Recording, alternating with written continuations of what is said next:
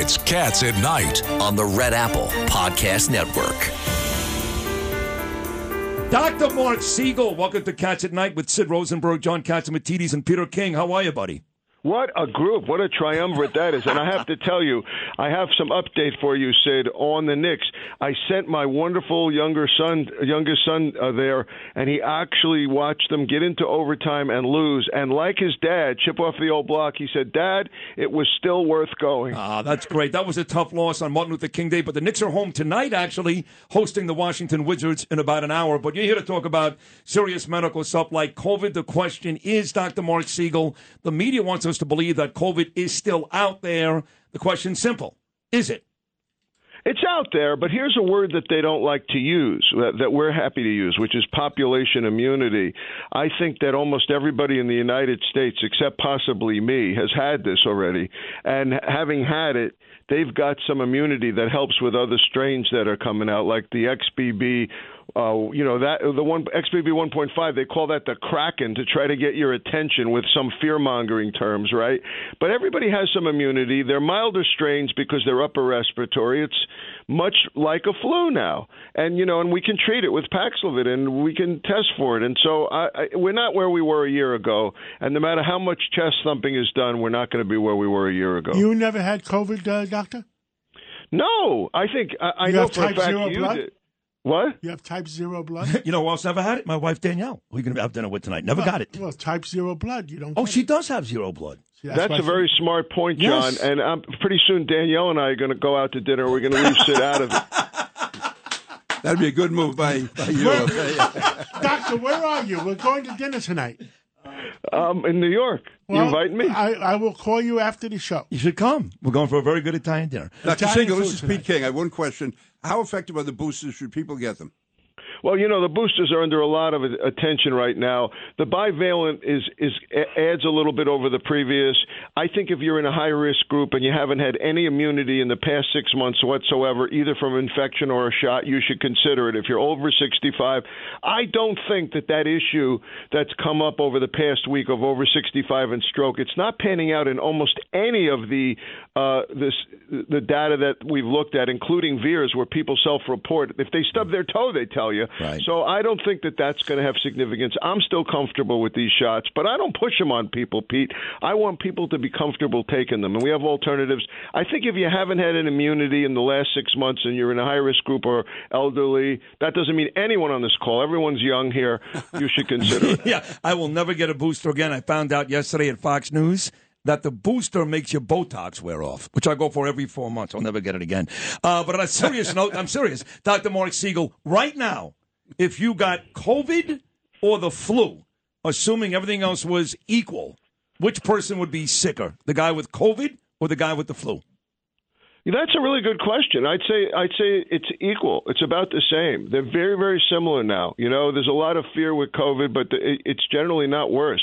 And a lot of people get sicker with the flu. Because you remember, Sid, when you and I were kids, whenever that was, they used to call it the grip because you'd be walking along the street and the next thing you know, you're flat on the back. That's the flu. Is that what it was? COVID. My mother always said, you're going to get the grip. Okay, now I found out. Yeah. I thought it was that Italian drink. By the way, Pete, if you come to this dinner, I'm going to try to convince you to run for Congress again. You may not invite We me. need him in Congress. It's so bad. Of course. Either that or we'll get even with them and get Aldemano in Congress. Well, actually, doctor, I can't go tonight, and I'll tell you why you'll be happy. I'm going for my annual physical checkup tomorrow morning, so I can't be out eating and drinking with you guys. But Yes, you I'll can. do it I'll again. wave my wand over you. Come on. All right. He's got the magic wand. Let's have you run for senator against Schumer. You convinced me. And by the way, Gillibrand is running next. Who's going to run against Gillibrand? yeah. Is she still around? Yeah, Yes. she is. I know. I haven't seen her in years. Yeah, she's still running. She took Hillary's seat. Remember that? Yes, she did. Hey, by the way, last time you and I spoke on the morning show, it was right after the Bills-Bengals game got canceled. Now, they're going to play this Sunday, actually, in Buffalo for the right to move to the AFC Championship game. But it was that night, of course, where the Buffalo Bill defensive back, Damar Hamlin, suffered cardiac arrest, not once but twice on that night and almost died during that game.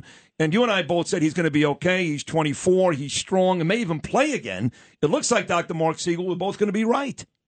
Unbelievable. And I'm in touch with the doctors, both in Buffalo, where I went to medical school, and in Cincinnati, and they did a tremendous job. And the main thing was that to preserve blood flow to the brain. I mean, the best line of all, did we win? I mean, that woke up America after all this divisiveness and anger and hostility. Did we win is where our hearts are in America. And he's really but Sid, as you said to me, there's other heroic stories besides Damar Hamlin out there.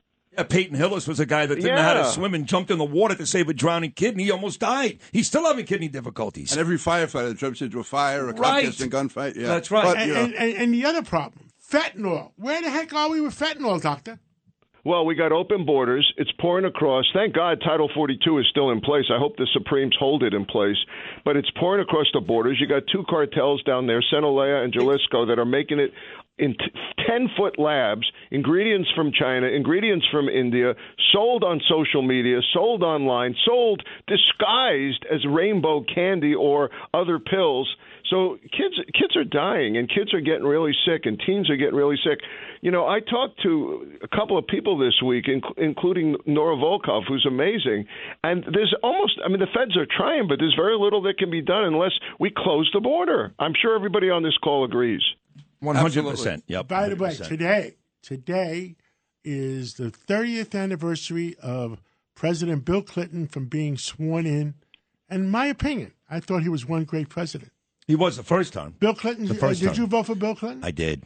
I voted for him too. Yeah. No, You didn't vote for Peter King. I voted for Bush and Dole.